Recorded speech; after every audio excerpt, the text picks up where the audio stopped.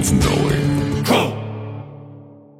All right, man. Welcome to Crow 777 Radio. This is episode 290. Jason Lingren is with me and Mandara Cromwell.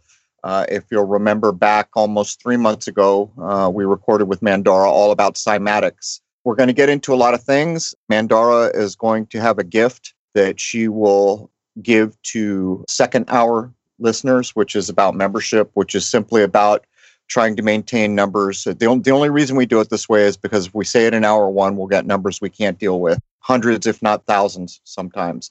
But there will be a film, which she'll describe in a minute here. Jason, welcome. And good morning.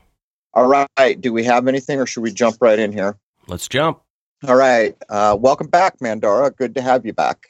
Hey, it's great to be back with both of you, Crow and Jason. All right. So just briefly, if you're a member of Crow 777 Radio and you send an email, you'll give a passkey for, I think you said a 90-minute film. Can you just describe the 90-minute film?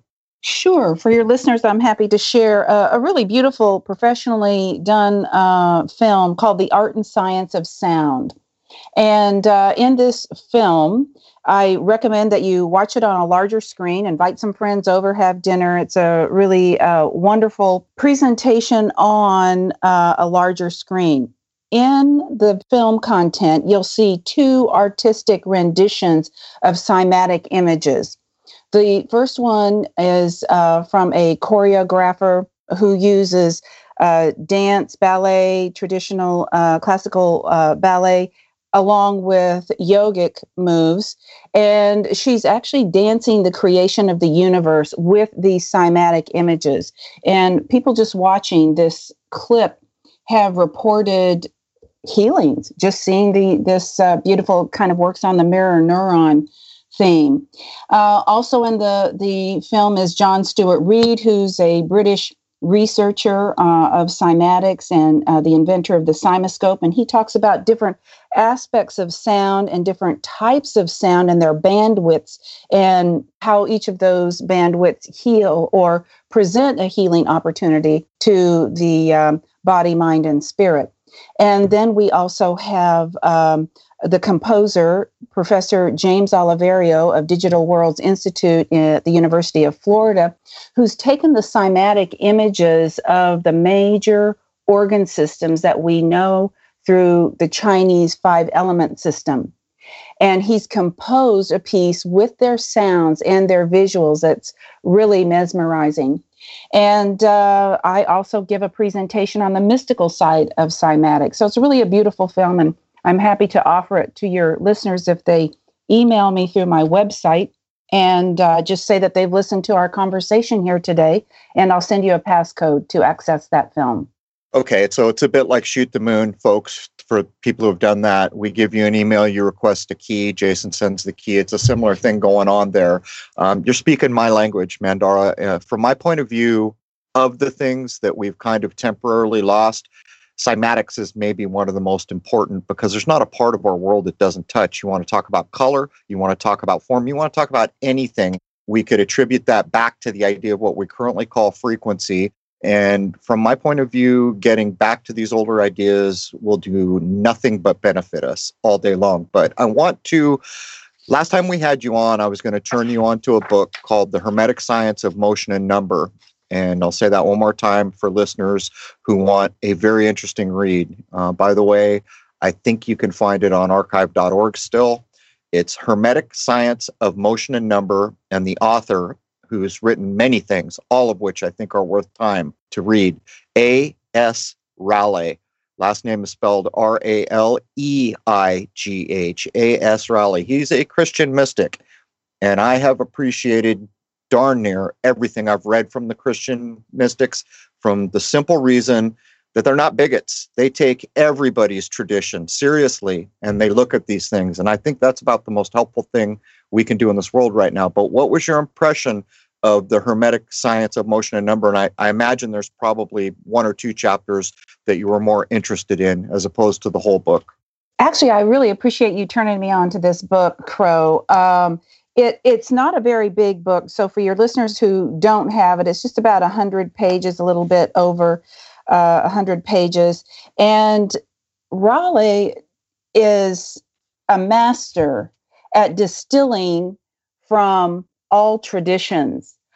In this book, I found the connection of the Vedic, the Taoist, the Christian, even little concepts of Pythagoras, who I really love, the Greeks, and it really ties it all together. For me, it's not just intellectual, but it was experiential as well. He describes things in a way that you can really visualize, or for me, it was easy for me to visualize the concept that he was trying to share. And I really loved it. And in the beginning, he says, color, sound, and form are connected by all vibratory activity. And that's exactly the world of cymatics, our cymatic universe of vibration.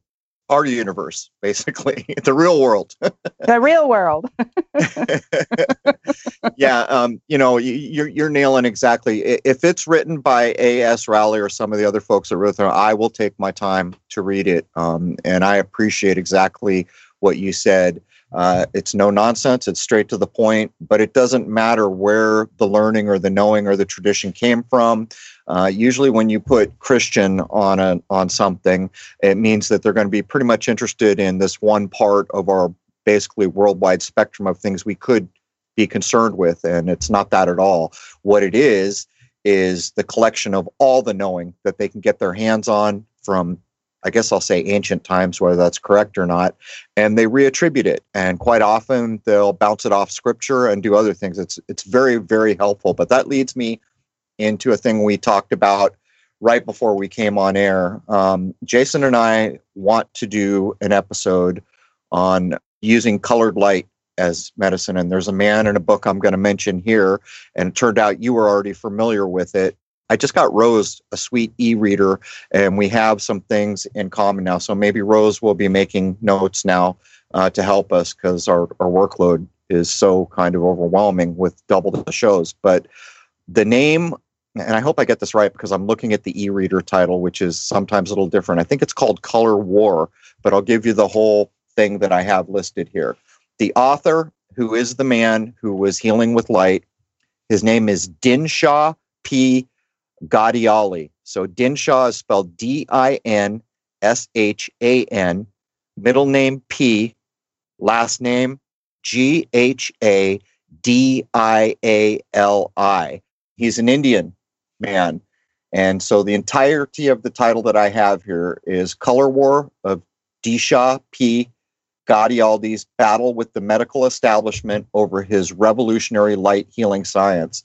Part of the problem for us to cover this is I feel like we could really only use the first couple of chapters where he's talking about these machines he made. And basically what we're talking about here is it's exactly what Mandara does. Cymara, there's your new name. It's exactly what Mandara is interested in, but it pulls it over to light instead of maybe sound or other things. But in my view, it's all the same thing. Whether you're talking about light, color, form, it could all be related back to the idea of cymatics in my mind. But what he did here is he had this machine that basically used light to heal people. And apparently there was very old roots that he drew on. And when he got to this country, the medical establishment was having none of it, but he got a following big. Anything you want to comment on the Dinshaw work? I'd like to just add that, he does come from India. And if we remember, that is the oldest medical system that we're aware of that still exists today. And definitely in those ancient medical systems, they used color, sound, aromatherapy. And the beauty of what Dinshaw did, and I try to do as well, is we develop technology to help people. So it's not like we're trying to change anything, but in this world where there's like a lot of chaos going on right now, sometimes we need a pitch pipe to help bring us back into tune. And so through like the device that I created, the AMI 750, and Dinshaw's devices, what we're able to do is harness the energy and kind of set people on a path in the right direction to create kind of a scaffolding of this frequency and vibration in our field so that people can kind of have a ladder rung to hang on to move them forward to the next step. It's not the total answer in the sense that when it comes right down to it, we have got to do our own work.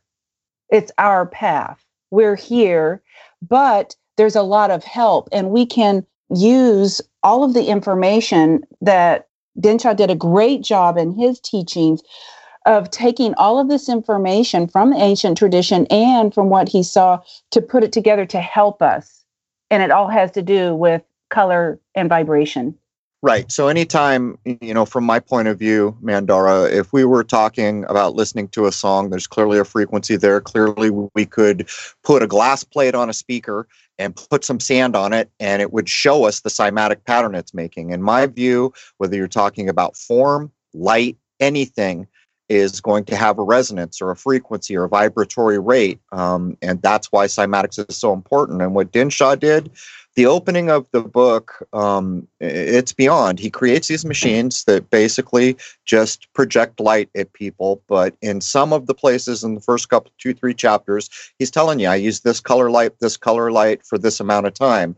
Part of the problem for us is there's like clinical trials where he's telling you about actual living human beings. And I don't feel like I should cover that because I don't have permission and I don't know who the people were. But to get back to it, I think it's a worthwhile read. And I'll put out the call right now. If there's anyone listening that is aware of anyone who's still using Dinshaw's method that he introduced or has one of those machines, there were apparently thousands when the mainstream came down on them. So some of those machines must have survived. If anyone is one of those people who's still doing what he was doing, I'd be interested in meeting you. But where do you want to go from here, Mandara? We've got an open road here.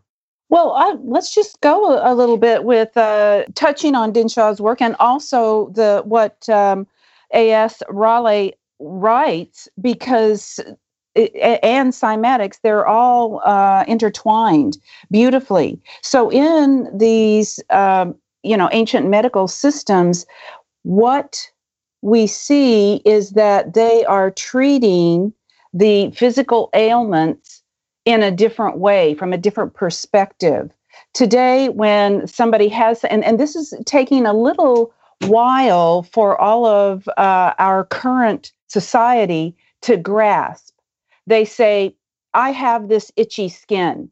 I need to go to the doctor. The doctor will give me some ointment to take care of this itchy skin. Whereas the other approach from, Dinshaw and the more holistic perspective is what is causing that? What is the source? And then this itchy skin is just the symptom. So where does that chaotic messaging happen that is being expressed through our outer transducer? We'll call the skin as the outer transducer. This is a cymatic pattern actually on the skin of our body. So what vibration do we need to, turn or adjust within the more subtle bodies that will help change that cymatic formation that's being expressed on our outer skin? And this is the beauty of using sound, frequency, lights. And this is how Dinshaw, generated this, volumes of research of how he used different types of light to affect the human physiology.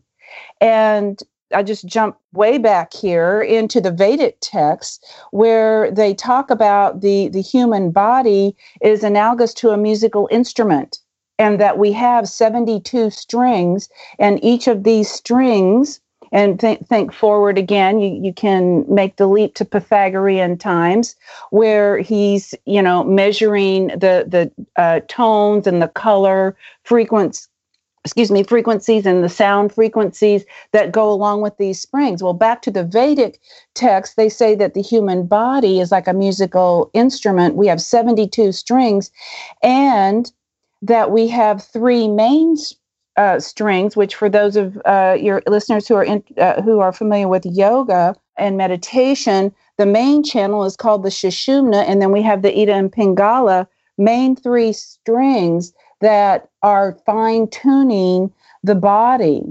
And our upper centers of these strings are where our vibrations of thoughts and words are created. And this cascades down through these energetic portals or energetic places that we've identified as chakra, the chakra system. So now we have the formation, the expression in the subtle bodies and coming through into the physical bodies.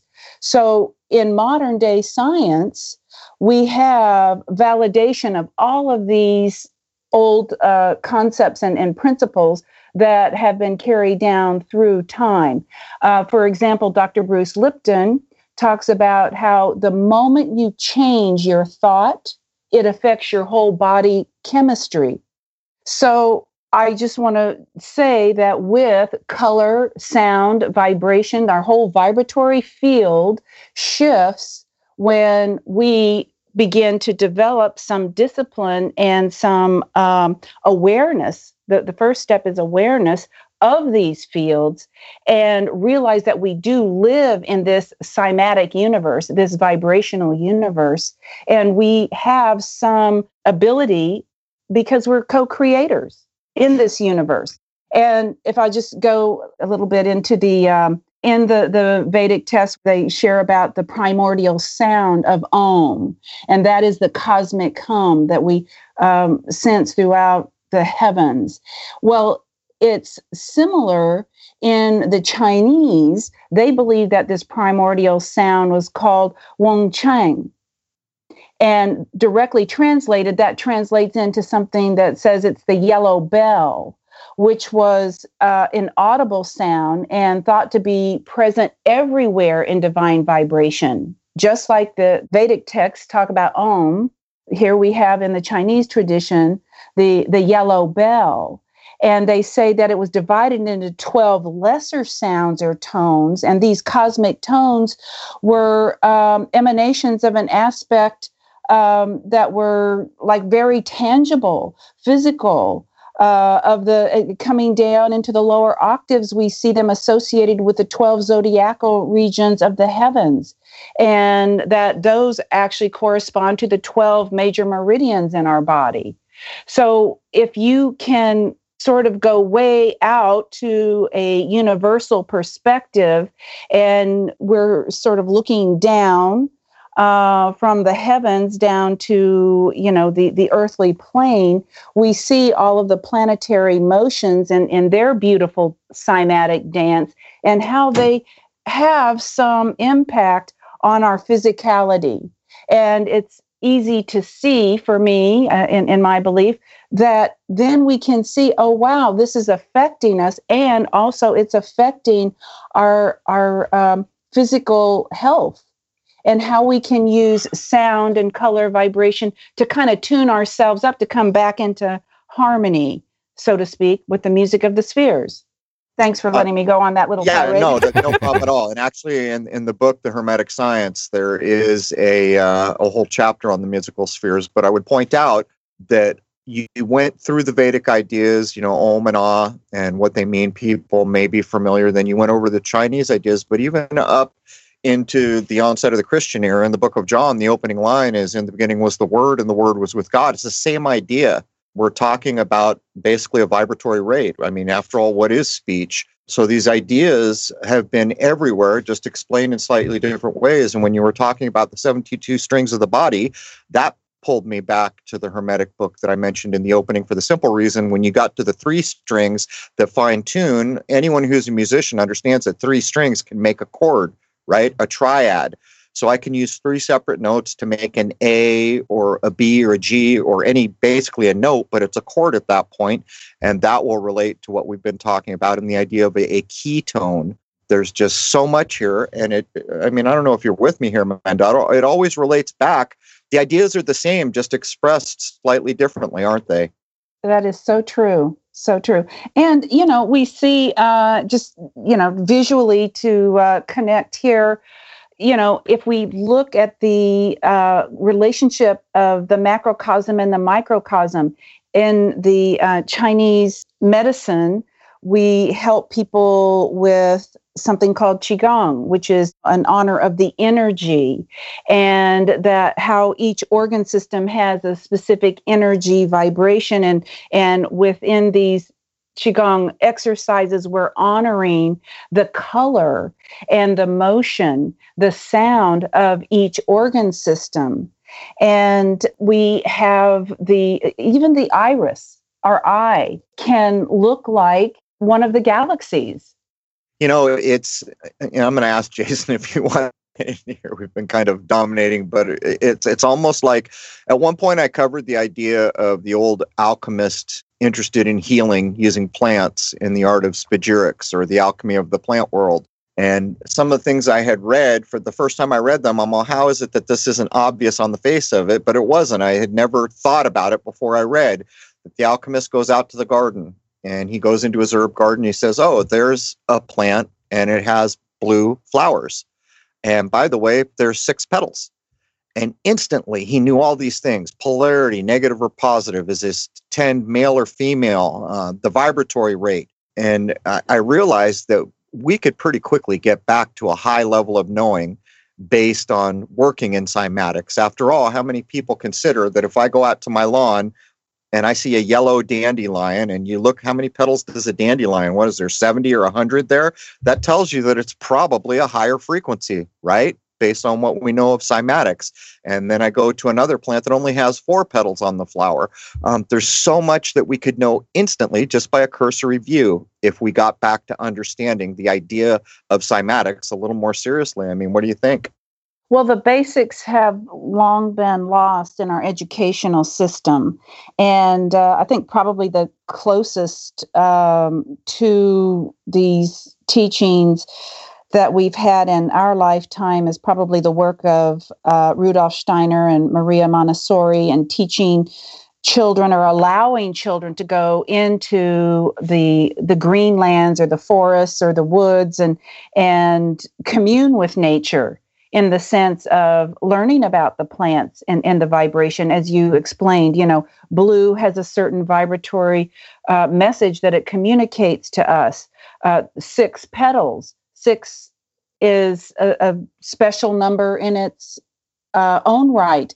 And actually every number and every color has a message. And then when you combine them together, what is that message? We don't spend time with our children other than in the first year of helping them identify color and that type of thing, to really teach them these things. I think the kids who are closest to this are those who grow up in rural areas and watch the cycles of nature, watch the different plants that grow in their local community. They learn it without even realizing they're learning it. Exactly. Think about this before I hand it over to Jason. I've been interested in growing things basically my whole life, but I came to realize that having 5 petals on a flower is a very common thing. There are tons and tons and tons of flowers that have 5 petals. And as we were talking here, I was beginning to realize, so if we go into science, how it is classified things, all those wide variety of plants that just happen to have 5 petals on a flower may not even be related until you get up into kingdom or something way up. But is it possible that they're actually related very closely by vibratory rate just because they have 5 petals? So many ideas we could get into here, but Jason, do you want to jump in here? When do you think the school systems really got the axe from the way things should be? Probably the 1800s, I would think, right? Let's see. I'm trying to see. I just was reading a book this morning as I was sitting at the breakfast table with my 12-year-old grandson, who is homeschooled, and he had a book on weather. And so I was leafing through that book, and I saw that it was the 1800s where the masses, as a group, it became common knowledge that the planets revolve around the sun. And I thought that is really interesting, because I thought it was way before that. But if we look at that system, that's more the Western system. If we go back to the Vedic and the ancient Chinese texts, we see that they had knowledge of astrology and astronomy and weather cycles way before then. So I think that, it again, as we are making reference to A.S. Raleigh's book, it's the Pythagorean schools who had this knowledge. And for people who weren't prepared, I mean, you needed to have a basic understanding of these natural laws before you were even admitted to these higher schools of learning. And so I think what happened is, we have these other influences and times of chaos where rulers filled with power and greed, whatever, come in and they want to control. And I think it happened somewhere along there, Jason. I don't know exactly, but at some point, knowledge became lost or no longer focused upon. That was not an important thing to teach. And so, yeah, that's what I think. And, the whole educational system is up for debate as well. I mean, just in the fact of kids going to school, those who are grasping concepts more quickly, as opposed to those who are not, the ones who are grasping them more quickly are held back, so to speak. And this is where things like homeschooling excel, because the curriculum can go as fast as the child is able to go. And also the children who maybe are going through a cycle where it's a little more difficult for them, they get left behind. Well, our school system is taught to just go for the middle group, right? So when did we have that shift that we just went for the middle group and didn't allow the kids on the outside of those lines not serve them? Because in my belief, each person is valuable. And just because some kid, I feel like in a way, I was one of those slower kids back then.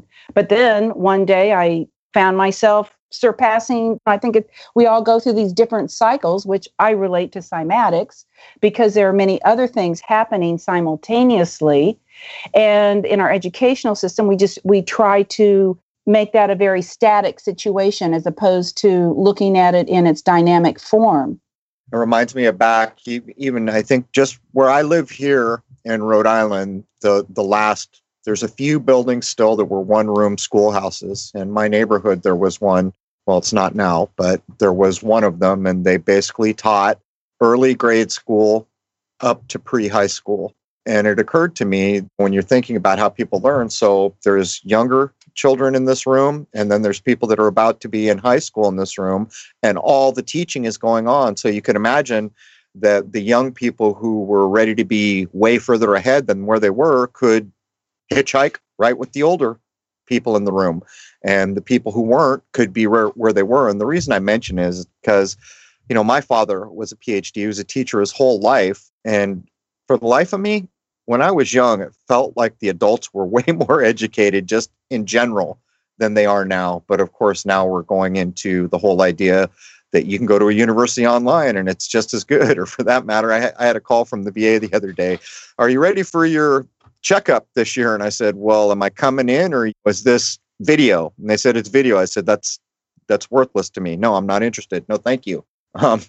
What is that? That's not a doctor, evaluating me. That's a video game in my mind. But I think we can agree that education has at least temporarily really fallen. And if I was going to answer the question Jason asked you, I would put the beginning of it as we were coming into the Renaissance, because so much of the knowledge was held in languages that everyone didn't speak. And as we came through that, certain concepts began to rule, like Plato would be a good example. If you didn't know Plato, because he's like one of the keystones in what we accept to be worthwhile here, then you can't go forward. And I think that's really where the tint of what was going to go forward all the way up to the 1800s got laid down. And I know there's no question in there. Right. Yeah. Well, I'll just comment that my first 3 years of school, I mean, grew up in a very rural area. And my first 3 years of school, I went to a one-room schoolhouse. So I can definitely relate to that. And also, this is the same concept, though, that Steiner and Maria Montessori have in their classrooms, where there's a span of ages in the same class. So the younger children are learning from the older children, and the older children learn. I mean, how do you really learn something? You teach it. So, yeah, there's a whole cymatic vibratory world there. Right, exactly. Even the young people are experiencing what the older to some degree. But there's a thing I wanted to ask you, and I'd forgotten earlier when we were talking about A.S. Rowley. You know the part where he actually states, let me back up. I'll explain it so people who haven't heard will understand. Remember the old supposed Tesla device, little black box that vibrates? You could put it on a bridge and let it vibrate until the entire bridge comes to resonance over however long it takes. The idea being is when it comes to resonance, basically the whole bridge just disintegrates, which actually has been shown to be true. This is based on the idea that everything has a keynote, which is based on the idea of cymatics. Everything has a resonance or frequencies that make them up. But in the book, they were talking about every human being individually has a keynote. And if you knew what that keynote was, you could take a violin, and they were very specific, saying you wouldn't do staccato or quick bowing. That would not be beneficial. But if you knew your keynote, you could find it on a violin and slowly resonate that to re-energize your body. Do you know of a way, or is this known currently? How could an individual find what their keynote for their body is? Is it even possible with what we know right now? I don't know if it's possible to find the exact keynote, other than, I don't know how you assess that. I will say that that's basically what we do with my device, the AMI 750. Each code plays 5 different frequencies. So it's kind of like this buffet table of 5 dishes. And within that 5 frequency range, your body resonates with some or of each, or specifically those dishes that are within that presentation. And so it's a gentle calling back to resonance. But I don't know of any way that you're basically diagnosed or evaluated in that way. I know that when I met Dr. Manners, the British osteopath that I studied with, that was one of the things I asked him. I said, where do you see this cymatic therapy going? Like, how would this in the long run benefit our mankind? And he said it would be that when we were born, our frequent vibrations would be captured. And every 7 years, we would be able to capture these vibratory rates, so that say that you are age 20 and you're in a car accident and get a little messed up, you could go back to the last vibratory imprint and reconstitute, find your resonant, so to speak, keynote. Also, Rowley says that our keynotes change, that even though we have one basic keynote, over a period of time, depending on our thoughts and our environment, where we're led on our journey here on this planet, that can change our keynote. Which I guess on the face of it is obvious. If you know anything about cymatics, a person does not look at 50 the way they look at 20, which must correspond to vibration like everything else, I would say. But it goes to show you what we've lost. So we're reading, I don't remember, is it 1800s, the A.S. Rowley book? I don't even remember when it was published. It was either late 1800s, early 19s. I just don't recall. Yeah, I think he's early 1900s. Let's see, I have it right here before me. I'll just take a quick peek here. Oh, gosh, I think I got one of those unusual copies that I think was left over from some book run. Yeah, a lot of them are photocopied, and I think you may be right now that you're saying it. But the point I would make is, so here's a man back in the day, let's just say it was the early 1900s. We're in the ballpark, right? We can't be more than 50 years off.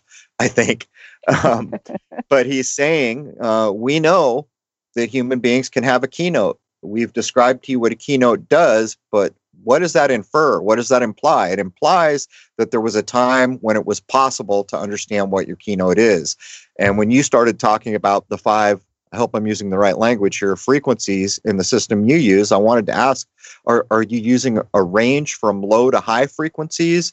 Are there frequency areas that you center in where all 5 exist, or how does that work? That is the work that was passed on to me, Crow. And and they're all within the audible range. The frequency patterns are very unusual in their presentation.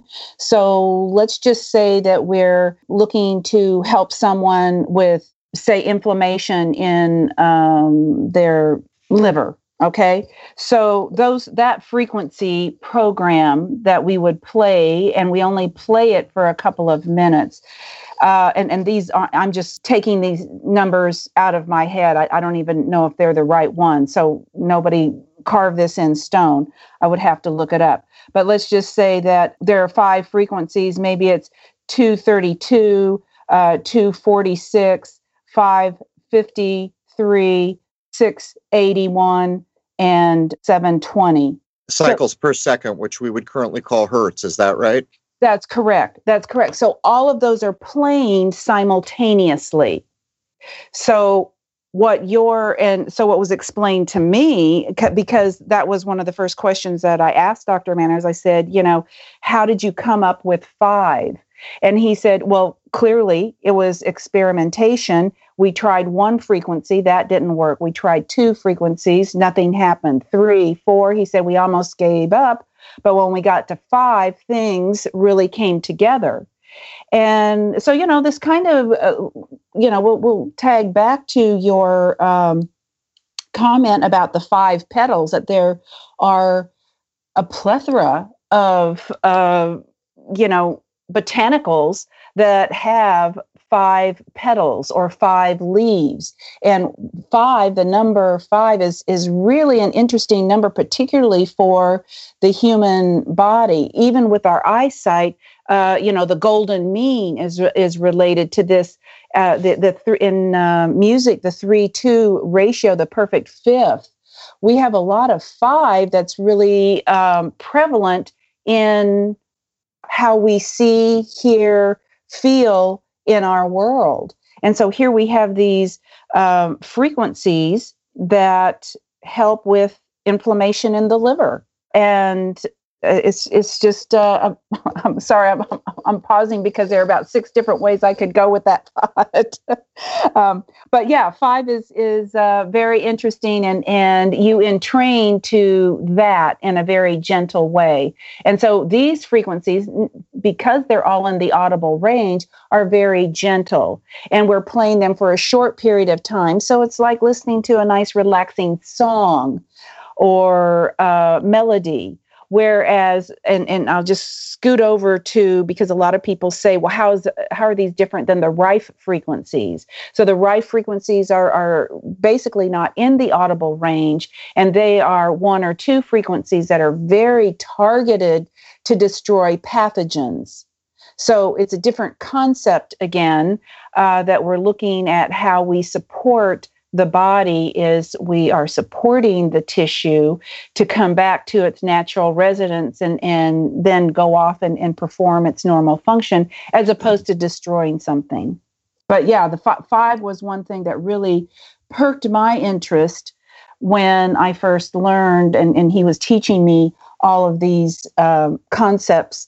And, because of my tradition, growing up in the Catholic Church and the Latin song, and then living in India and studying Ayurveda and the 5 bodies, the physical body and the subtle bodies, which also A.S. Raleigh talks about that as well. So 5 is really prevalent in our whole cymatic universe. Actually, I did a recent thing where I wanted to nail down what the older ideas of numbers were, because what I realized is all these people doing numerology, you could set 2 of them next to each other.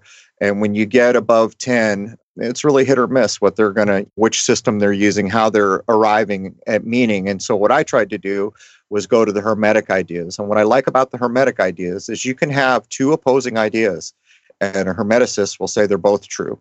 Just depends on the application. In this, what I currently accept to be true is 5 is one of the most powerful numbers, and that's reflected in the idea of the geometry that goes with it, the 5-pointed star. And in the older ideas, it was stated that 2 and 5 would be the evilest of numbers if removed from the decan, which again is telling you that these are powerful ideas. It just comes down to, is it positive or negative? But in the way that we see a flower using, that's 5 within a decan, which the decan is the idea of 10. Has it been removed from the 10? And in the way that you're using it, it remains within the decan.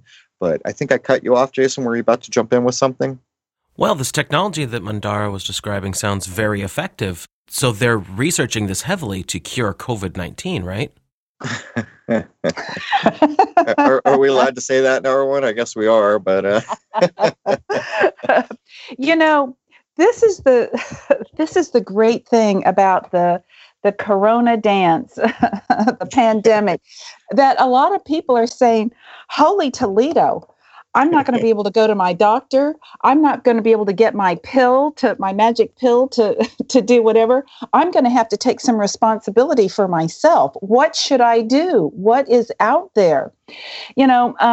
Basically, you'll read a lot out there where thought process that man is really lazy, man and woman. We're really a lazy people, and we have to, be inspired or prodded to, develop some self-discipline. And I think if I could see a positive silver lining to this rainy cloud period, is that people are saying, what should I do? How can I take this into my own hands and keep myself and my family healthy? And so using a device such as the one that I've created, we're all about maintaining health.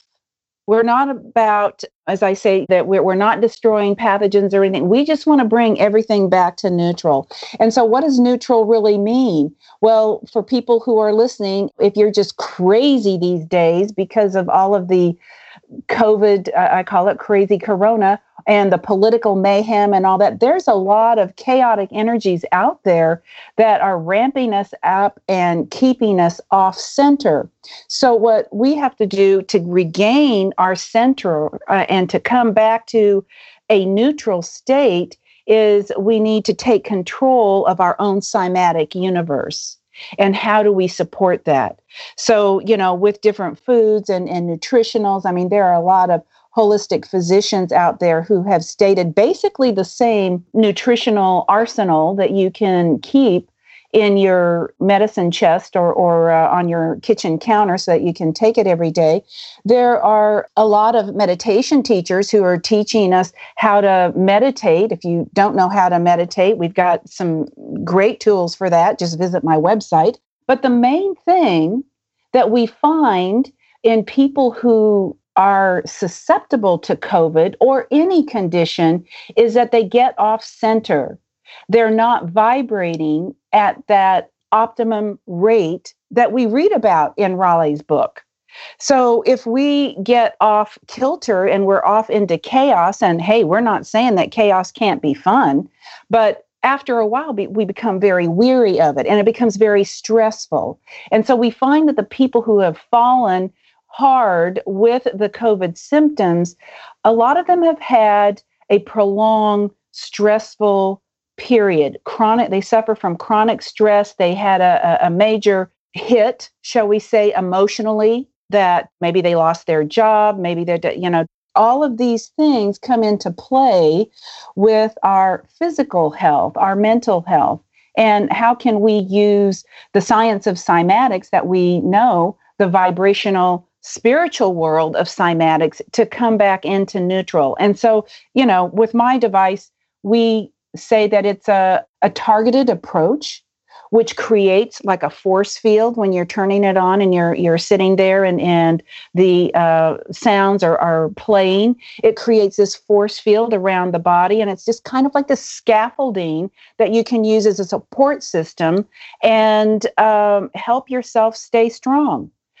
You also have to, keep your mental processes intact.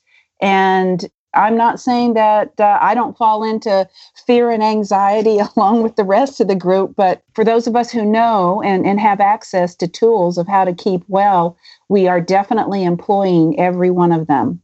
Now, to be a little crass, I have to admit that I take a very huge dose of Who Gives a Shit every single day, and I've been fine for the past year, and I think Crow has been too.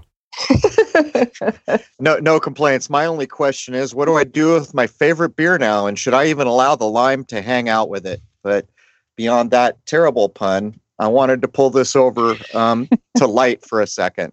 There's a lot of people who are pointing out that LED lights, and the reason I'm jumping over to light here, just so everyone knows, is light is also a cymatic. You could consider it as a vibratory rate. And I want to know if you've got any take on this. Some of the claims being made, and to be fair, I have on my computer monitors, I have blue blockers. Every monitor that I have, as the sun would be going down because it's time to where I am, the blue is being removed from the light. It starts to appear more yellowy orange or something like that as the night goes on, which is why when you look at some of my images that have been designed late at night, they look a little different than other ones. This is exactly why. But my point is the claim is that a lot of these LEDs are very blue light heavy, which could have a negative effect. Do you have any idea on any of this?